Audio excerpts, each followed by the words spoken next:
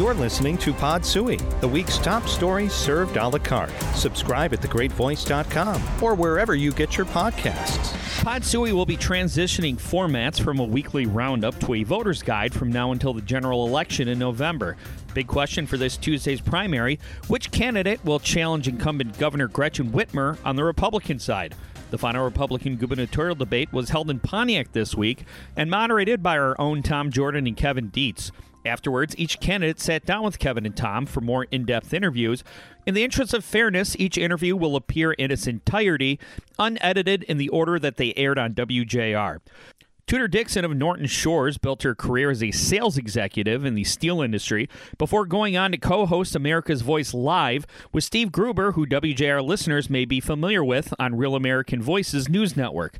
She also founded Lumen Student News, a news outlet aimed at children from a conservative viewpoint. And we heard last night at the final GOP debate the stances these candidates had on a number of issues. We talked about inflation and gas prices, election integrity, education, talked about critical race theory and the definition of a woman. Just some of the issues that we discussed with these five candidates. Yeah, and according to the polls, Tom, Tudor Dixon holds a slight lead over Kevin Rinke, and it was Tudor Dixon who was the first person to call out another candidate by name on stage in the debate, saying, "You know, I'm the person who can beat Gretchen Whitmer," when Kevin Rinke switches to attack ads against me. And Kevin Rinke responded by saying, "You're our version of Gretchen Whitmer." To which Tudor Dixon said, "Women will come out in droves and say they don't want a bully in the governor's office." It was probably the most heated part of the debate, which was for the most part very cordial. Joining us now is candidate Tudor Dixon. Thanks for joining us. Thank you for having me. Kevin Rinke called you the Republican version of Gretchen Whitmer. Why is he wrong? He's a desperate bully in this situation because he's looking to figure out a way to make himself appear that he's going to be the winner when he's just proven that he's not very likable. He's obviously wrong. There's none of our policies are alike. Gretchen Whitmer and I are complete opposites, but he has no other attack other than to come out in the negative. You said that the entire country will be watching as a conservative businesswoman and mom goes up against a far-left birthing parent and career politician. Tell us about the experience you have as a businesswoman and mom that would make you a good governor. Well, I've been involved in our family steel business. I had been involved in our business for many years. We have experienced what it is to work with the state alongside you and also have the state come against you. And Gretchen Whitmer's bureaucracy has gone against our small businesses across the state. As I've talked to small businesses, farmers, and builders, they've all said that the state of Michigan changed under Gretchen Whitmer to become an attack state that goes after businesses. There's very little trust, and they constantly feel like Big Brother is trying to prove that they've done something wrong.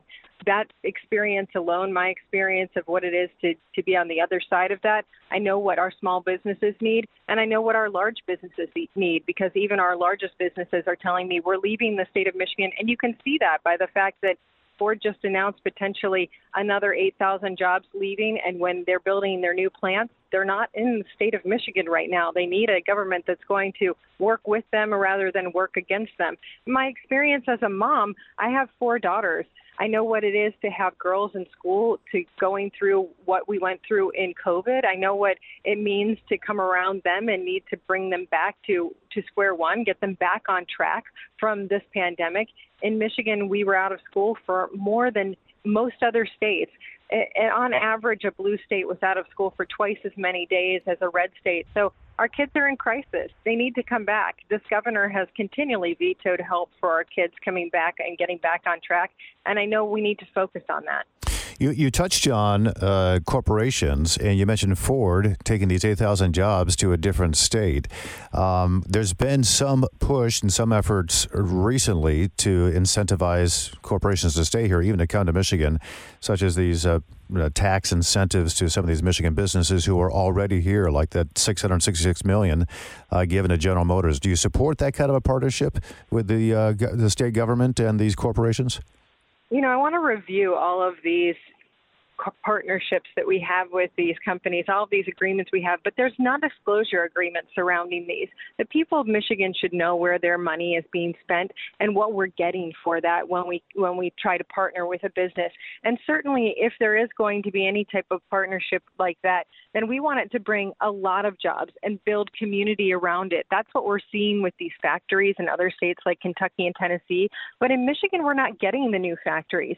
And those companies have told me, you're not getting them for a reason. And that's not because of incentives. It's because it's too hard to do business in the state of Michigan. We don't have the shovel-ready sites that the other states have. We're also not making it easy to break ground, to even get to the point where they're producing. And if they're not producing, they're not making money. They said, we're in a race. And we're in a race with Tesla. We're in a race with the other car companies. And right now, the other states are saying, let us be in that race with you. And Michigan's not. So when we look at if there's going to be any type of deal, we want it to be that we're going to get a factory, we're going to have 10,000 jobs, and we're going to have other companies come in and build around it, because that new factory is so impactful to communities in the state of Michigan. There hasn't been a whole lot of cooperation between the current governor, Gretchen Whitmer, and the state legislature, and she's vetoed, I think, almost in record numbers, the number of vetoes she's had over her first term. And she's sidestepped the legislature on a number of occasions, but most notably, it's with her COVID's months-long emergency orders, where she really shut out the lawmakers and shut down the state. How would you work differently in that regard with the state house or the state senate? Let's say you win the governor's office and then the legislature becomes Democrat. How would you work with them? And do you support these types of executive orders to the degree in which you use them? Of course not. We have more executive orders and more vetoes than any other governor. That's working through a dictatorship rather than our form of government, which is to have 3 equal branches of government. And she certainly did not allow the legislative branch to be equal to her, and I don't believe that she sees them as equals. It's very important that we go back to traditional government where we are working together. We're sitting down with the leaders of the House and Senate, looking at priorities together and making sure that we're meeting the needs of all the people across Michigan. I'm not being elected as a Republican governor. I'm being elected to be the governor of the state. It's important that the person who takes this position realizes that they work for everybody in the state. On the issue of abortion, Michigan's 1931 law allows an abortion to protect the life of the mother. Would you add cases of rape and incest to the exceptions, or would you keep the law as is? I've been very clear that my stance is the same in the life of the mother. And what would you say to women who strongly, in the majority of women, do believe that rape and incest should be added to that exception in Michigan, at least in the polls they do? You know, we don't want to be a state where we protect predators. And if you look at what's going on right now on the ballot, this ballot initiative that they have would take away any parental consent. And that is really where you see rapists and sex predators say, this is the perfect state for me to move to, because I can abuse a child, I can prey on women, and then I can take them to get an abortion without parents knowing. And I can continue to take them back and prey on them, because these are generally people who this person knows, and they're abusing the person. We had a similar case in Michigan a couple of years ago where a stepfather was abusing a 16-year-old and ordered an abortion pill and then forced her to take it. This is not going to be a safe haven for predators in the state of Michigan. We only have a few seconds left, but you did touch on this last night, I think, in a very memorable way. You spoke about the changing of the definitions of certain words, such as a woman. And we talked about how it's now, sometimes some women are now classified as menstruating person. What are your thoughts on this? And this language changing in some state documents? Well, as I said last night, changing the language in state documents like this is we're not talking to the taxpayers about it. We're going behind their backs doing this at the tune of millions of dollars. I mean, this is taxpayer dollars changing documents to erase women.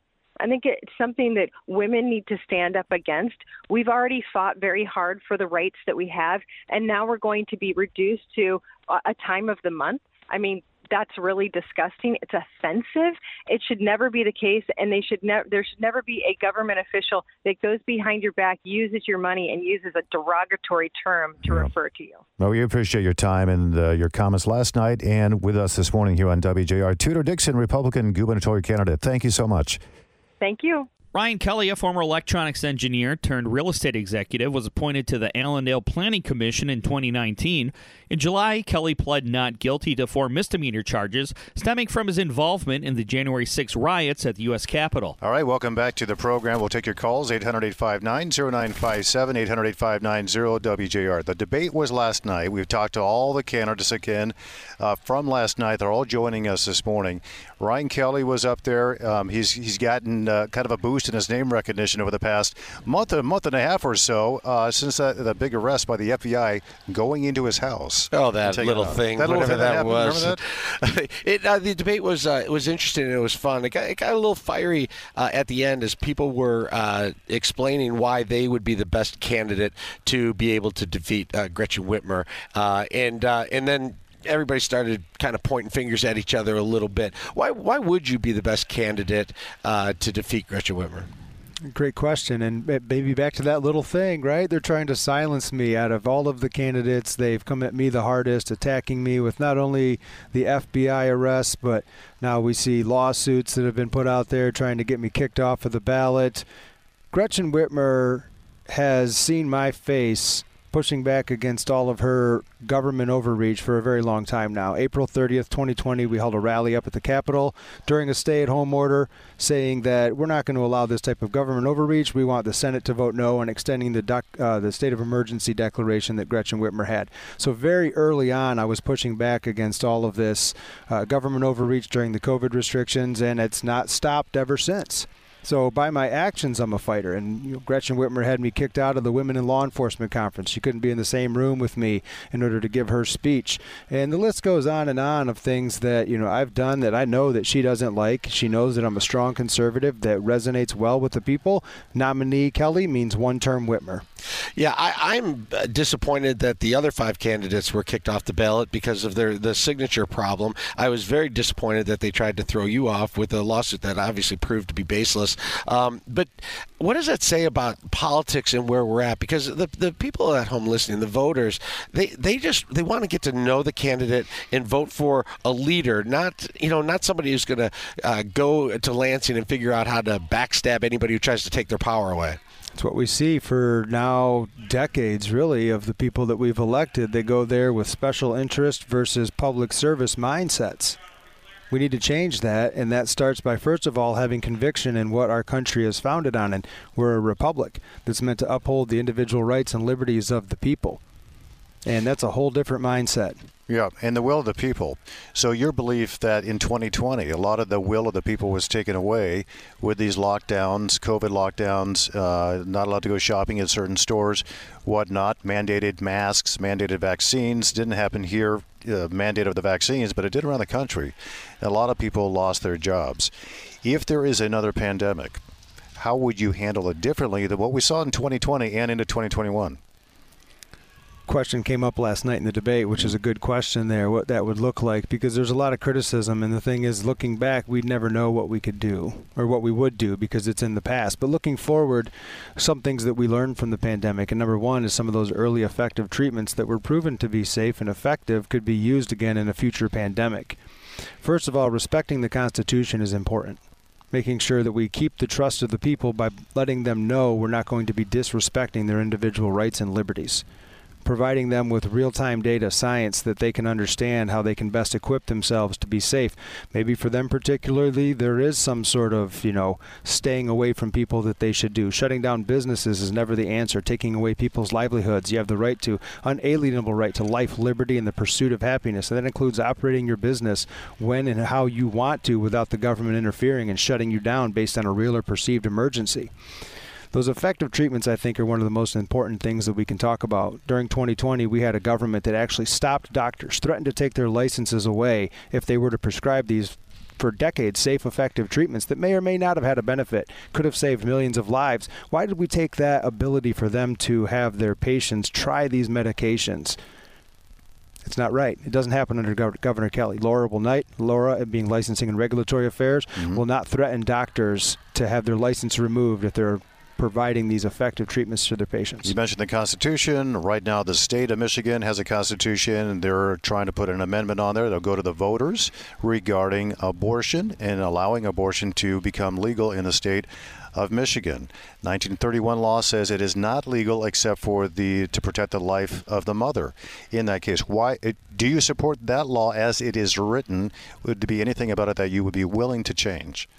I do support that law, and I want to go back to what you mentioned first in regard to that proposal that will be on the ballot, because I think that's the most important component in regard to communication for the abortion issue, because Roe versus Wade being overturned takes the power away from the federal government, gives it to the state, exactly where it should be.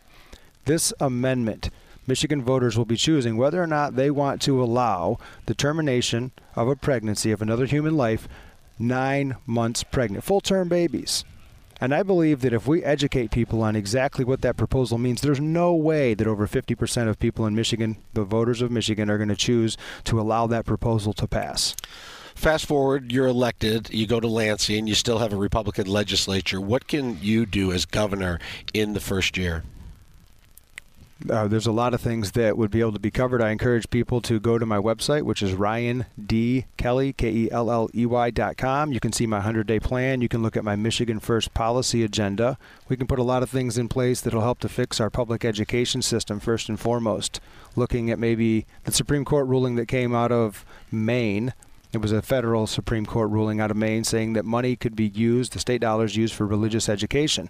If we adopted some sort of legislation here in the state of Michigan where the money could follow the student, you could provide options to parents to use in different school districts or private schools or homeschooling, for example, without the government following with all of these ridiculous Title IX, radical racial and sexual ideologies being pushed out of Washington, D.C., and a governor in Michigan now that goes along with all this. That would make big changes in our public education, moving away from these ridiculous economic policies with the COVID restrictions, which we're seeing starting to come back now, mask mandates on our kids. That's an important component. Looking at trying to find ways for us to keep our energy costs down is important as well. Bringing nuclear energy into Michigan, I believe, is our future. Industrial wind turbines are not going to provide the electricity that we need. Keeping Line 5 open is extremely important, and I would like to see our corporate income tax from 6% maybe to 3%, maybe down to 0%. You have kids. Six. 6 kids. What's the youngest? The youngest is 4 months old. What's your biggest concern for your 4-month-old child? Biggest concern for the 4-month child. Looking 10 years out for the future. Sleeping through the night? Yeah, right. Which actually he does 10 really years, well with that. Yeah, looking 10 years out that they're going to have a country that is totally controlled by the government. What we're seeing happen now in our society is we're moving from a freedom-based society to a safety and security-based society. The government will provide safety and security, but you have to give up your freedoms, and now your freedom becomes permission. So I'm fearful that for my 4-month-old, they're not going to have a society that respects their freedom that this country was founded on. Yeah. Ryan Kelly, thank you. We want to remind people to get out and vote. Thank you for your time today. We appreciate it. Yeah. Vote Ryan Kelly, August 2. Nice to have you. Phone number is 800-859-0957, 800-859-0WJR. Garrett Soldano is a doctor of chiropractics from the west side of the state. Soldano founded Stand Up Michigan in 2020 to protest Michigan's coronavirus policies. He also worked in construction before becoming a chiropractor and published a book titled God's True Law, A Parent's Guide to Raising Successful Children in 2013. Welcome back to the program. We're going to take your calls, of course, in a bit, 800-859-0957. The debate was last night. It's the final GOP gubernatorial debate held in Pontiac at UWM Sports Complex Auditorium. Each of the candidates trying to differentiate each one from one another is hard to do in this kind of a primary format, Kevin, but they were able to do it last night. Everything was pretty peaceful and calm until our next guest started talking about gas prices and sort of had a little drop the mic moment. Garrett Soldano joins us now. Tell us the point you were trying to make there that got everybody stirred up. With the gas prices? With what comment? Because I made a couple of them. What we asked you, what were you going to do to make changes? And you had mentioned that the other candidates were not acting. Oh, ever since the beginning. Right. Well, so that's what weighs really heavily to the people out there right now in our movement is, what have you done for the last 2 years and 3 months? We're kind of done with the career politicians, the silver spoon politicians, the establishment-backed politicians that's not representing the people. And that's one thing that we've seen over the past couple of years is the people have been getting positive change done in the state. And I've been leading that charge with everything that we have done as a movement, with the petitions, with getting these kids or helping these kids to get back to school and inspiring Michigan's greatest asset as people. And we have continued to hear rumors that the establishment is trying to take down Matt DePerno at the certification of the convention at the end of August. He is our nominee. We need to get behind him. And what's concerning to me is Tudor Dixon still has not come out and endorsed Matt DePerno, and the rest of us have. Why not? That's the question. And she still didn't answer the question tonight on stage. When I asked her, she's like, I've been supporting him. No, do you endorse him? There's a big difference. And so we're hearing rumors now that the establishment that's backed by the DeVos Empire, they're trying to overthrow Matt DePerno at the convention, and we can't let that happen. One of the names that did not come up at the debate was Donald Trump. You have a lot of positions that would be similar to Donald Trump. Do you think an endorsement from Donald Trump is coming? Do you think it's important? Do you think voters should just set Donald Trump aside for now and look at the 5 candidates? I think it's very important if you get President Trump's endorsement. And that's what I'm hoping, that he's been watching the debates and he knows who's going to represent the state of Michigan on how it needs to be represented. And that is not only an American first candidate, but a Michigan first candidate. I'm all about President Trump's America's First agenda, but as Michigan's next governor, I'm going to be a little selfish. It's about putting Michigan and Michigan people ahead of everyone else. We're competing with the DeSantis's in Florida, the Abbotts of Texas, Kentucky, and Tennessee, who continues to take our jobs. So I would welcome President Trump's endorsement. I wouldn't welcome President Trump's endorsement for any other candidate, though. Does that make sense? It does. Yeah, we wouldn't expect you to do that. So we got 5 days left until Tuesday, the primary. Do you think he's going to come out and make an endorsement? You know, I think he will.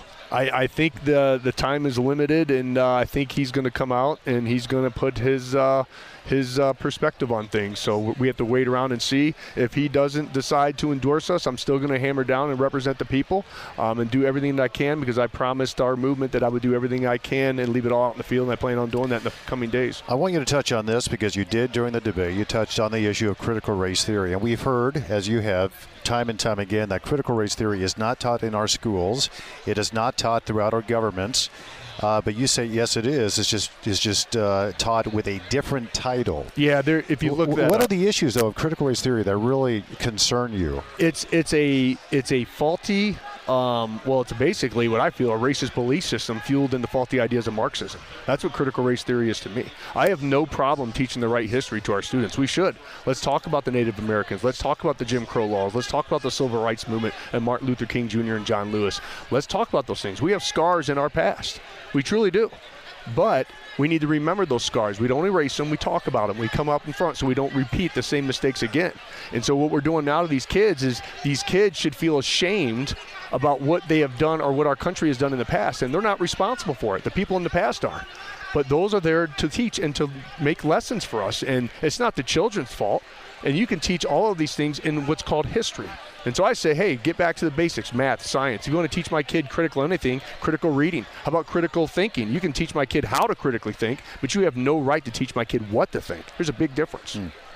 So when it comes down to the abortion issue, the majority, according to polls, the majority of people are in favor of an abortion in the first term. The vast majority are in favor of abortion for rape and incest, but the 1931 law would not allow for that.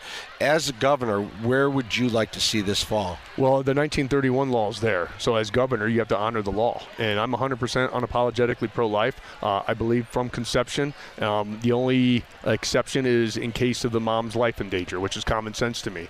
But what the governor's doing right now is she's bypassing the legislature again. And she's filing the injunction with the prosecutors to not enforce 1931 law. So I don't care where you sit at, whether you're pro-life or pro-choice. That should be concerning. That we have a governor again overstepping her power, just like she did in the beginning with the lockdowns, when she ruled unilaterally against our legislature, and then she went out the 1945 law when they didn't agree with her. And then we, the people, took away that law. And then she did what? Weaponized the health department. So again, this governor continues to bypass the checks and balances of our system of government. So if you want to change the law, you do what? You work with the legislature, or you get a citizen's petition. That's what you do. You don't get to bypass it because of your political narrative, political beliefs, or anything else. You follow the law. The inflation rate is really established by the federal government. They come in, they now say it's 9.1%. And there are some who say, well, because of that, there's not much the state can do to make the cost of living more affordable. But you look at different states, Michigan versus California versus Massachusetts versus New Jersey. What can you do in Michigan? What would you have control over to make Michigan a much more cost-affordable state to live in? Well, I tell you what we need to do, because there's a mass exodus of people leaving the state. I think 50 out of the 83 counties over the last decade have reported a population decline. That's concerning, because those are businesses leaving, and that's families leaving, and that's tax revenue. So just like I said before, we're competing with Florida, Texas, Tennessee, right? So I call it the trifecta. How do we get businesses back here? Well, Florida has tourism. What better place for tourism than Michigan? See, Florida's only seasonal. We're year-round. So why aren't we putting an emphasis on it? Let's bring back Tim Allen into Pure Michigan commercials. We really need to showcase Michigan and what it can do tourism, because it's a wonderful state. And you know what? When they come to visit this place, they're going to realize how wonderful this state is, and they're going to stay, because Michigan is a great place to raise a family. And then we got Texas, big oil, right? We have the largest natural gas reserves, our natural gas storage capacity in the Union. We can be energy independent. We need to invest in our nuclear fleet. So we're competing with Texas. And the last one is Tennessee, business friendly. We need to cut regulations. I've been around the state of Michigan talking to farmers, and they always talk about Tennessee and how it's much easier to go down there and make a living than it is in the state of Michigan. If we do those things, we're going to attract those businesses back. And that means that we're going to have jobs, and jobs attracts families, and that's the tax revenue. So when we do that, that's when Michigan will lead the charge out of this recession, hopefully not a depression, on what can happen when you have the right leadership in place, and I'm the candidate to get it done. We only have about a minute left, but what do you do on day one as governor? Day one, oh my goodness gracious, we're going to ban CRT. We're going to make mask mandates illegal.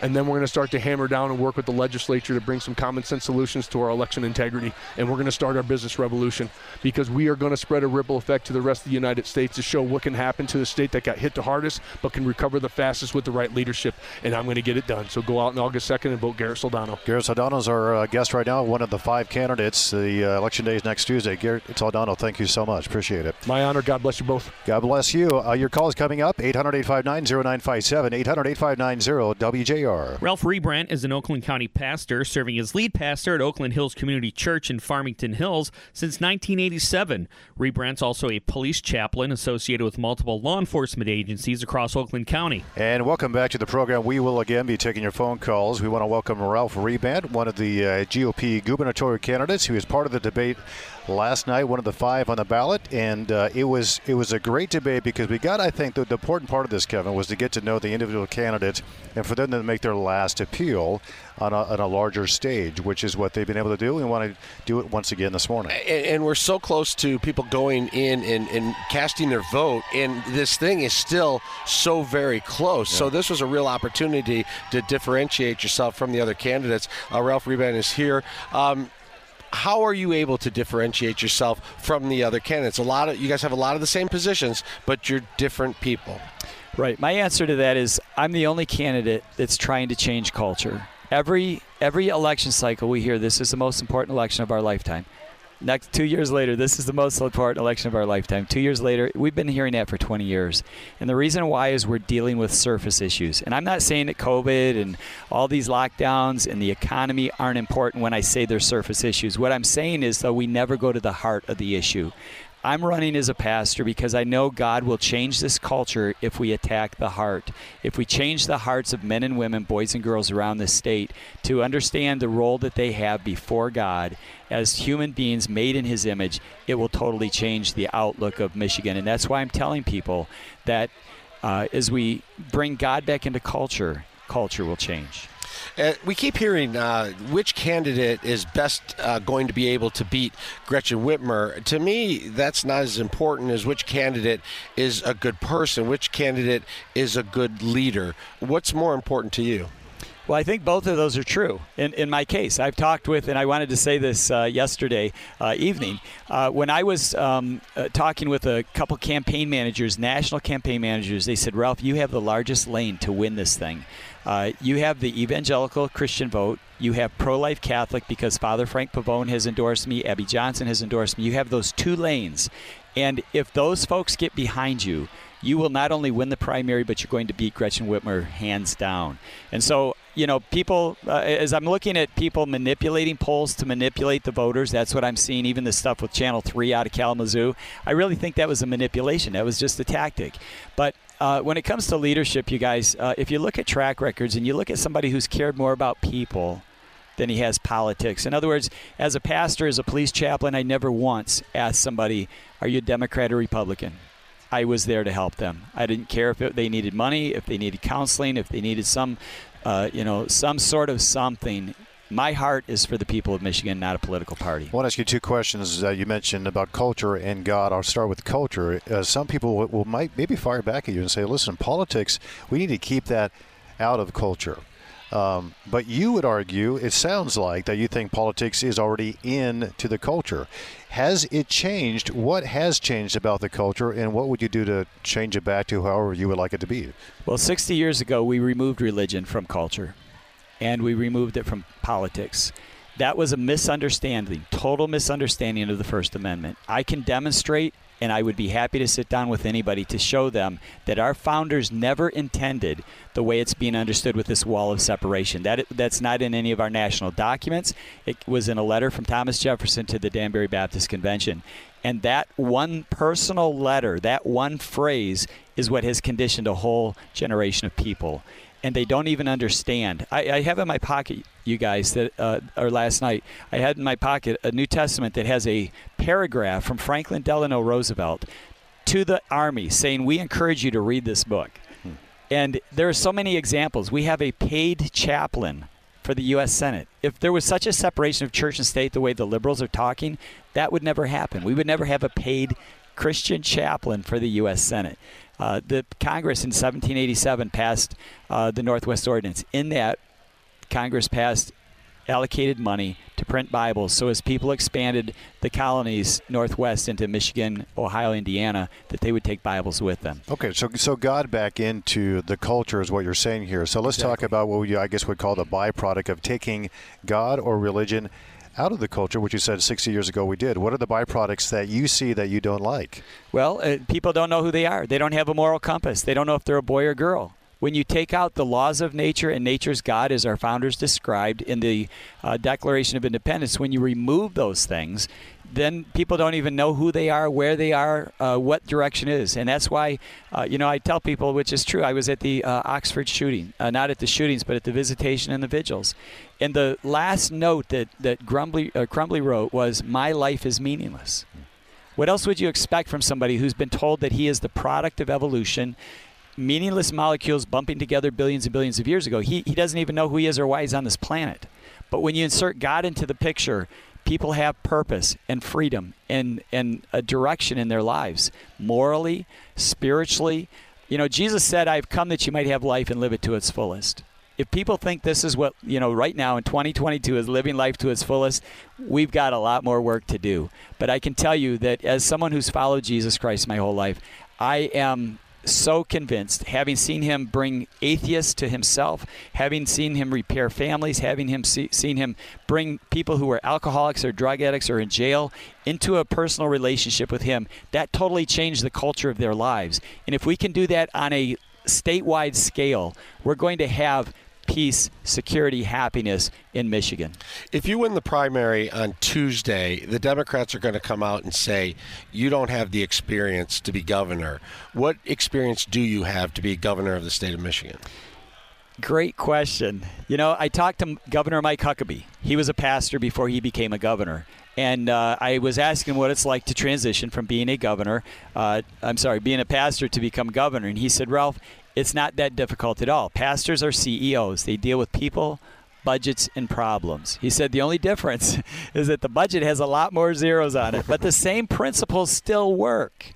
So I have so much experience dealing with people. That's what sets me apart. I mean, I've counseled people. I've helped people. I've been in people's lives. I've gotten up. I've had calls from the police department at 2 o'clock in the morning to go out to solve issues, to deal with crib death, all kinds of things. And politics is about people. And that's why I believe I'd make the best governor. What would you do to the budget? We think we spend too much, is what you said. Absolutely, yes. As I mentioned, Georgia has the same amount of population as Michigan does, yet Georgia's budget is half the size of ours. I would be cutting needless spending, such as colleges and universities. I would be cutting corporate welfare. I would be cutting the general fund. The general fund is a slush fund that feeds everybody else. I would force every department under me to be able to be self-sustaining, self-supporting. We don't need a general fund like a slush fund to help people who are struggling. If that group can't make it on their own, whatever that department is, we're going to either lower people or cut them back, or we're going to, make sure that it happens. So. Anyway, we appreciate it. It was a nice debate. We got to know you. We got to know the other candidates as well. We appreciate your time this morning. Ralph Rebant, one of the candidates for governor of Michigan. Election day is Tuesday. Thanks for your time. Appreciate it. It is my pleasure. Thank you very much, gentlemen. Thank you so much. 800-859-0957 is the number. 800-859-0WJR. Kevin Rinke, businessman from Oakland County, heads up the Rinke Auto Group, a collection of family-owned auto dealerships where he has worked since graduating college in 1983. 2009, Rinke joined Castle & Associates, a company that assists and rehabilitates people with traumatic brain injuries.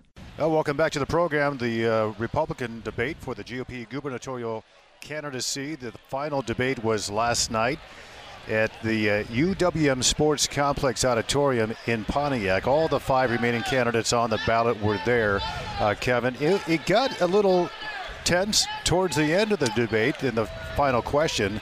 And, of course, the closing comments as well. It was exciting and fun, and, it's really close. And people are trying to figure out who they want to be the Republican nominee for governor. And joining us now is candidate Kevin Rinke.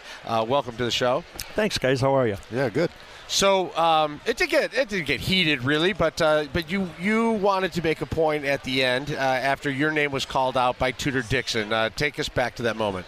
Well, the rules of the debate said that if you went after a candidate, that there was a rebuttal that was allowed. And in Tudor's case, she continues to misrepresent what she stands for and how she has remained in the race as it relates to the establishment from the West Side providing all of her funding. I don't object to the fact that they're involved. Be honest. Tell the people that that's why you're here. And don't deny the fact that you could say that you'll owe those people if you're elected. We don't need establishment. What we need are civil servants who want to work for the betterment of the state of Michigan. And that's what I want to do. My family's been here since the 1700s, before Michigan was a state, for gosh sakes. We've seen the best, we've seen the worst. And this is the worst government I've ever seen in my 61 years. When my dad died at 95, 22 months ago, he said, I never thought I would see Michigan or America being governed the way it is today. What a sad, sad scenario for a man who volunteered at 17 years of age to go fight in World War II. We need to get our country back. We need common sense. We need people that want to serve, not that want to career hop and think that position and power is the solution. Tudor Dixon said that you went from being pro Kevin Rinke to anti Tudor Dixon because you're afraid that she is the candidate that people think will beat Gretchen Whitmer and the only candidate who can beat Gretchen Whitmer. Is that the case? Kevin Rinke's not afraid of anybody. And I think the person who showed fear was Tudor Dixon. And that's sad. That's sad. I'm about making Michigan the greatest state in America. I'm about bringing more to the people. What do I have to gain? I'm 61 years old. I don't need a new career. I want to serve. And I have a skill set to do it that is sorely needed. Our business, the state of Michigan, is out of control. And you have to have experience. If we send somebody up there with no experience, number one, Gretchen Whitmer will take them apart. Number two, we'll get the same results that we get from politicians. We haven't sent good business people like one of the other candidates argued to Michigan in the past. We've sent shiny pennies. We've sent well-intended people who, when the time gets tough, they fall back on let's spend, because that's how we show that we're interested, with no accountability. I want you to go back to your father. I'm sorry for your loss, by the way. Sounds like he was a great man, but you mentioned that he couldn't believe towards the end of his life where the state had come. What we were living under, I'm sure you're speaking about the state government, maybe the federal government as well. What specifically was in your father's mind that he was so distraught about? The dysfunction of government, draconian lockdowns and mandates. The government was actually using fear instead of science to control its people. He was appalled. This man fought every major battle through the Philippines in World War II. He actually killed his first person for our country at 17 years and 7 months of age.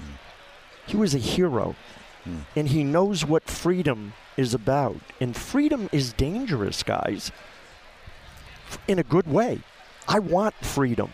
I want liberty. I want the right to do things. I don't need government to take care of me. I want government to fill its role and do it well, not control my life and call it safety and security. Those are buzzwords for people that are drunk on control and power.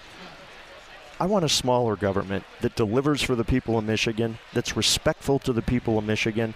My father taught me that, and I'm really proud that I can bring that to the people of Michigan. One of the ways you've said that you want to make it a smaller government is to get rid of the state income tax. How are we going to do that? When we, obviously inflation is hitting state funding as well. But if you take that away, we'd lose about $12 billion or so dollars of revenue every year. How do you make that happen? Well, two things that people don't realize is we've had record increases in compensation because our government was paying people roughly $21 an hour to stay at home. People that were making $8 an hour got paid $21 an hour not to go to work. So they have moved into a different tax bracket. And what people don't realize is during COVID and post-COVID, Lansing is collecting record tax revenues, more than ever in the history of our state. In fact, they can't figure out how to spend all of it or how to spend it fast enough. And I believe that it should be the people that are spending it, not the government. We can't use funds to pay back political favors. We can't use funds to create partisanship. That's not government's role. You know something? I've united people my whole life as a leader of my private businesses and the public companies that I've been involved with in the auto industry and in healthcare. And I understand what it is to benefit everyone for the benefit of everyone. And not only do I talk about it, guys, I have a 30-year track record that proves that I deliver. And that's why the establishment's afraid of me, because I hold people accountable. And that's why I can do what's right for Michigan. I have a vision. We're going to be the greatest state in America. I'm going to make Michigan great. We have just about a minute left, but on the abortion issue, Michigan may be the strictest or most lenient when it comes to abortion, either the 1931 law that's on the books or the referendum if it passes. What do you think the solution is to this issue? Well, for starters, Roe v. Wade was overturned, and it was right that it was overturned because it was a state issue. Ruth Bader Ginsburg thought that it was a state issue. So this shouldn't be shattering anybody's illusions. I happen to be pro-life. I have the same position as Donald Trump and Ronald Reagan. I'm the only candidate that was pro-life with exceptions. And that's where I'm at. Now, we're going to go through a process, and I'm going to fight Gretchen Whitmer's proposal, which really is abortion on demand up to 9 months. It's draconian. She just vetoed dollars to support women who choose to give birth while she wants to increase money to kill babies. My God, that's wrong. It's one of the major issues that has really reared its head after the Supreme Court ruling is abortion, along with the economy, gas prices, so many other things. We want to thank you, Kevin Rinke, one of the GOP gubernatorial candidates, Election Day this coming Tuesday. Thanks so much. Guys, my pleasure. Thank you so much. We're going to take your phone calls, 800-859-0957, 800-859-0, WJR. That'll do it for Pod Suey this week. Keep it tuned to 760 all election season through November.